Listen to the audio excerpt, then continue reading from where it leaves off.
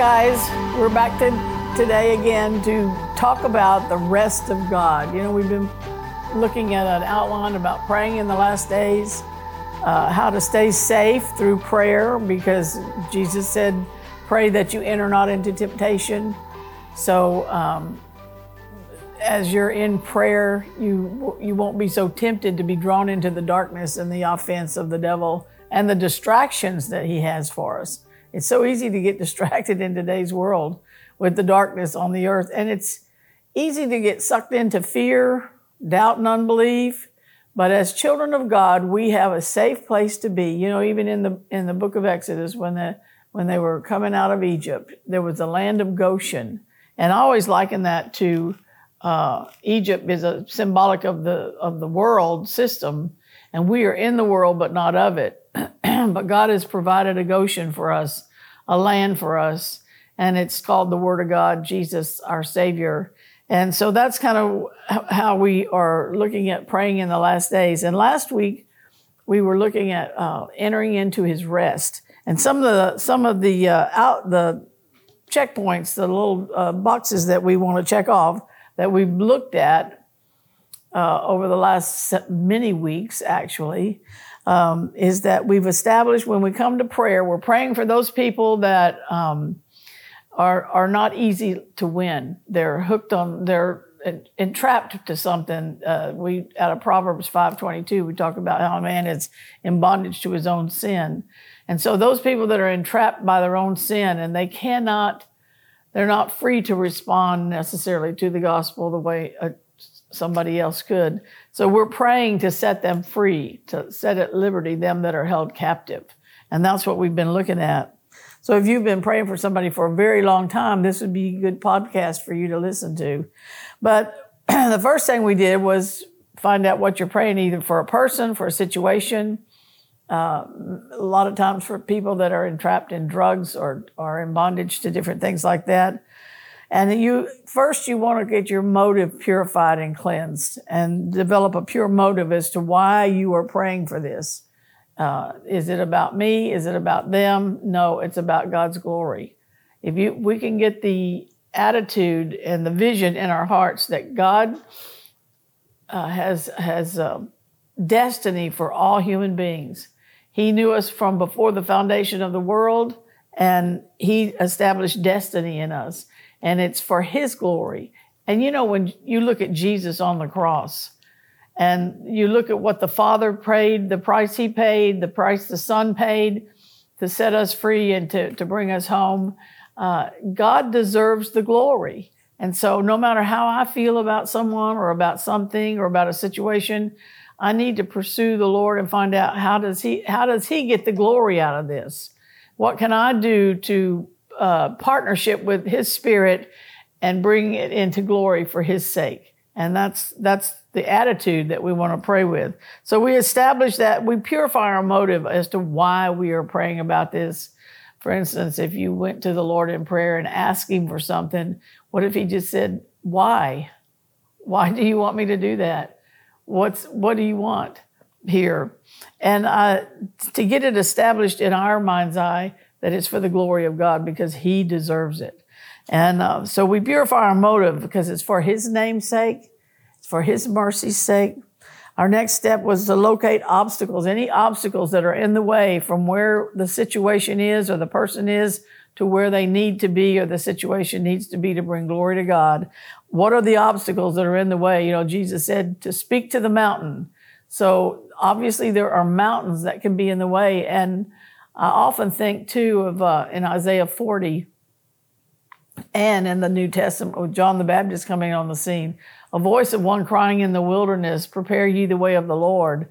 This whole podcast series that we've been doing is preparing the way of the Lord. And God's ready and waiting to do great and mighty things, but He's calling us to prepare the way of the Lord so He can come in and blow the lid off, so to speak.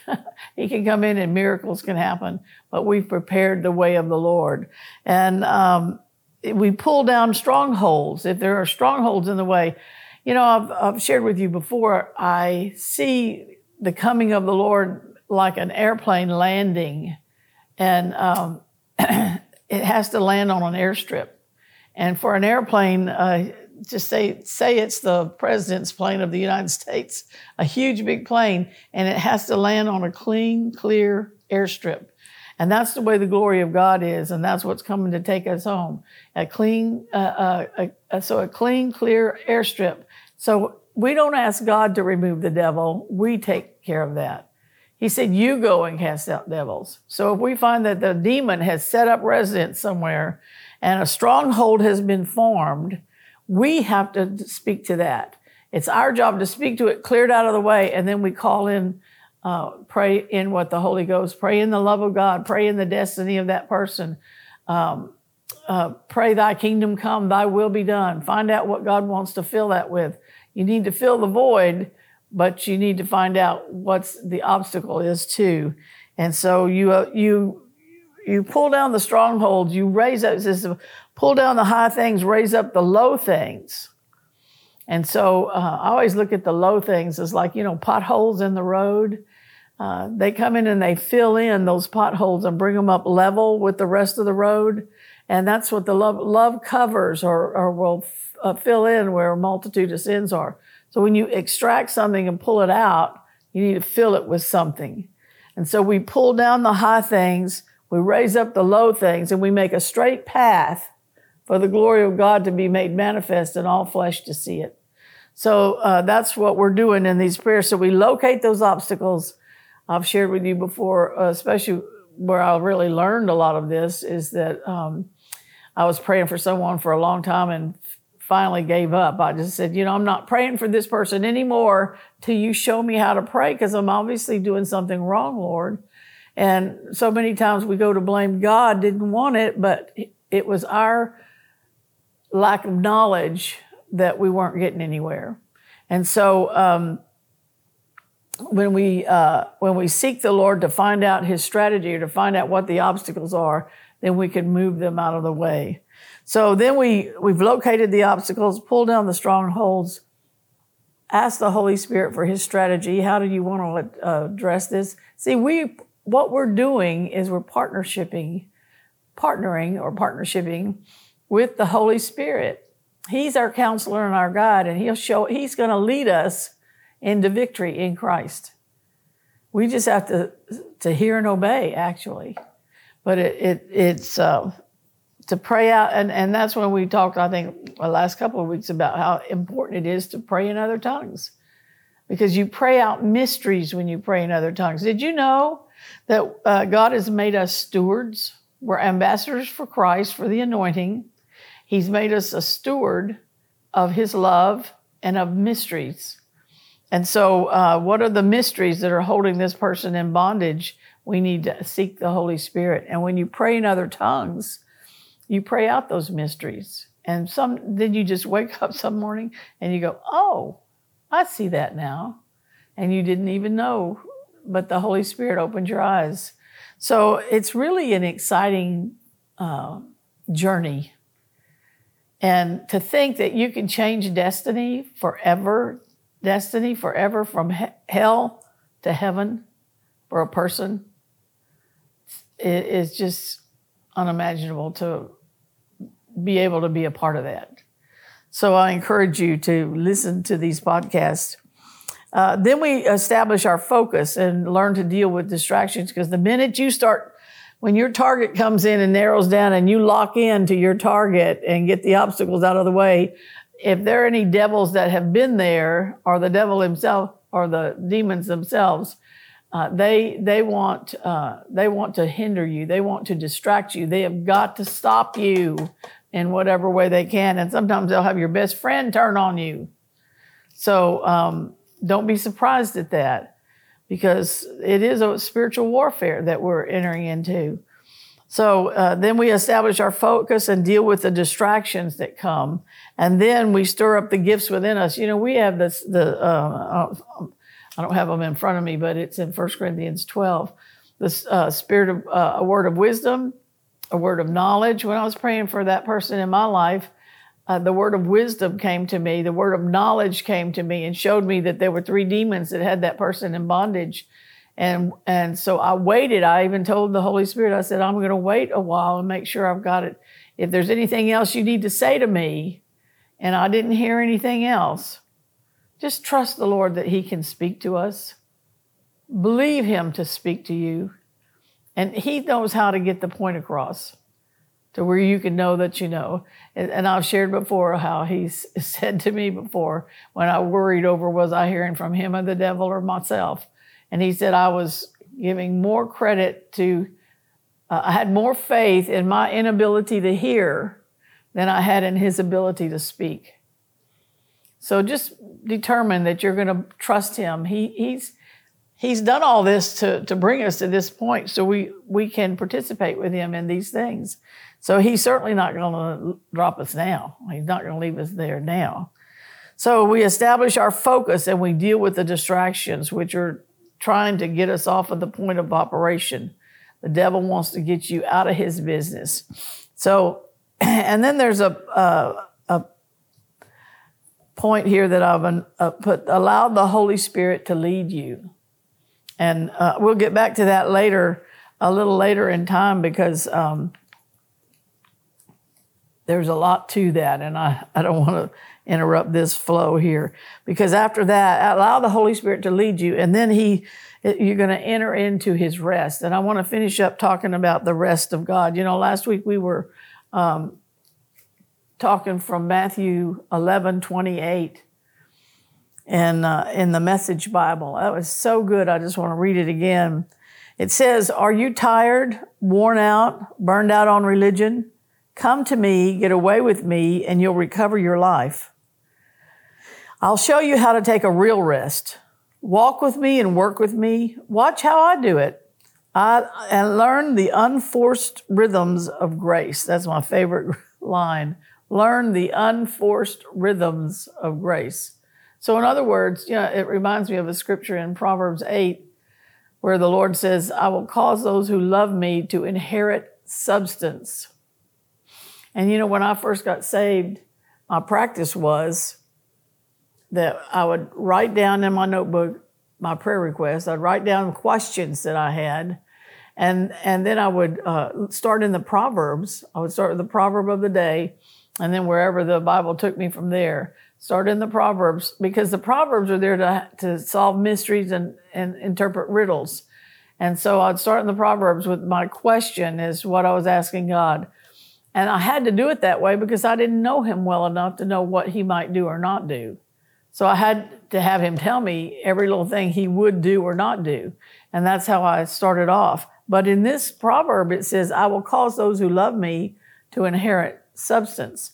And basically, he said, as we walk together and you learn my ways and my principles, you will become like me. And that's what he's aiming for us to be like our Father, to be conformed into the image of Christ, our elder brother, if you will, and our Savior. And as we walk with him and seek his ways, then he said, "I will cause you to inherit substance." Isn't that great? It's in Proverbs 8. So learn the unforced, the point I was making is that once you know, like for me in the beginning, I had to ask the question, "Lord, what do you want to do in this situation?" Or "How would you handle this situation?" Or what am I supposed to do here? I didn't have a clue. And he showed me that. He said, "There'll come a day when you'll just know, because you will have inherited substance." We would have inherited his entity of who he is. He deposits that in us, but we have to grow up into it. It's like putting on your daddy's shoes. They're too big for you when you're a toddler, but when you grow up into your daddy's shoes. And that's what he's wanting. And so when we partnership with him in these situations, this is important to him. These people that we're praying for, these situations that we're praying over, it's important to him that his glory is manifested in these things, because it's the glory that causes change. It's the glory that will cause people to come. When they see the glory of God, when Jesus walked on the scene, people were attracted and drawn to that anointing. So the unforced rhythms of grace, learn the unforced rhythms of grace where you will just learn to flow in the power of God, that you will just learn to flow in the peace of God, that you will just learn to flow in the fruit of the Spirit and in the gifts of the Spirit. And then it says, I won't lay anything heavy or ill-fitting on you. Keep company with me and you'll learn to live freely and lightly. And I was just sharing with someone a minute ago that just the other day, I was kind of, I don't know how to say, I was just a little disappointed in myself and feeling like I could have done better in something. And, but it didn't seem like I was ever doing better in it.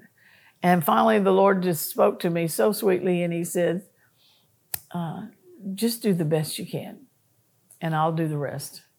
I went, I can't tell you how that set me free. I thought, I can do that.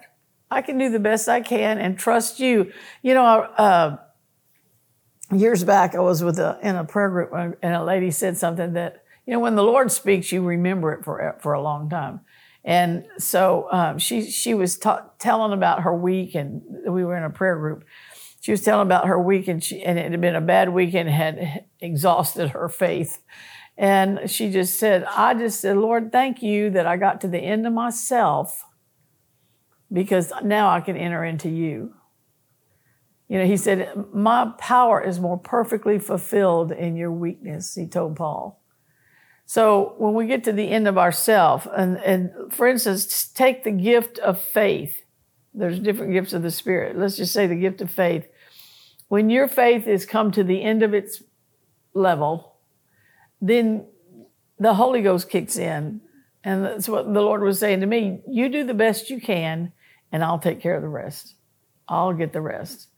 I'll kick in then. And so that's what we do. It's not all him.